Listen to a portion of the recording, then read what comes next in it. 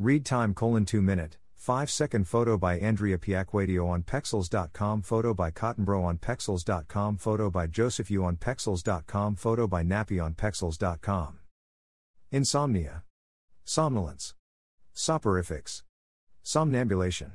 I have insomnia, and only sometimes feel somnolent. I use a host of soporifics, but never somnambulate.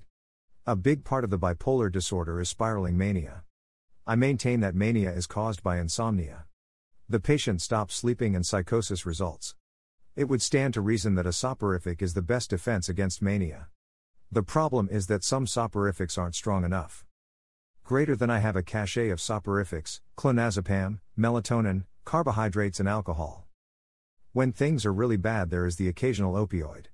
I often sit at the kitchen table surrounded by vials of pills, bottles of alcohol, hot milk and honey, and bread or cereal.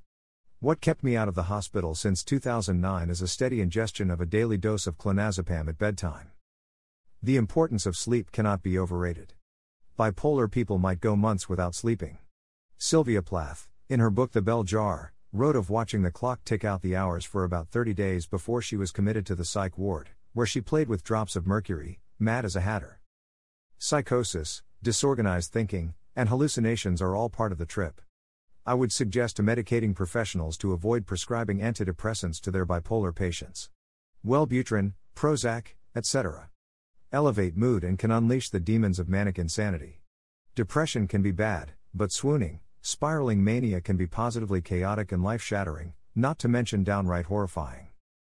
So I, the counselor client, make sure I sleep. Sleep is the stuff that dreams are made of, and we all need to dream. These mental movies which keep us entertained in the depths of REM are necessary to stave off incoherent thought patterns, and help us problem solve in waking hours. Greater than so I will risk being inappropriate and irresponsible and venture to give some advice to the sleepless among us. Have a drink. Take a pill. Smoke that doobie if that's your thing. Drift off into unconsciousness amid the pillows and comforters. Sleep the sleep of the dead, take a magic carpet ride. Your families, doctors and society in general will thank you for it.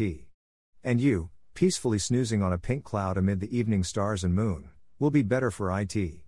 You may avoid the handcuffs, police presence and ambulance sirens so common among those who mentally disintegrate in the face of too much reality and wakefulness. Happy. 0%. Sad. 0%. Excited. 0%. Sleepy. 0%. Angry. 0%. Surprise. 1 + 100%.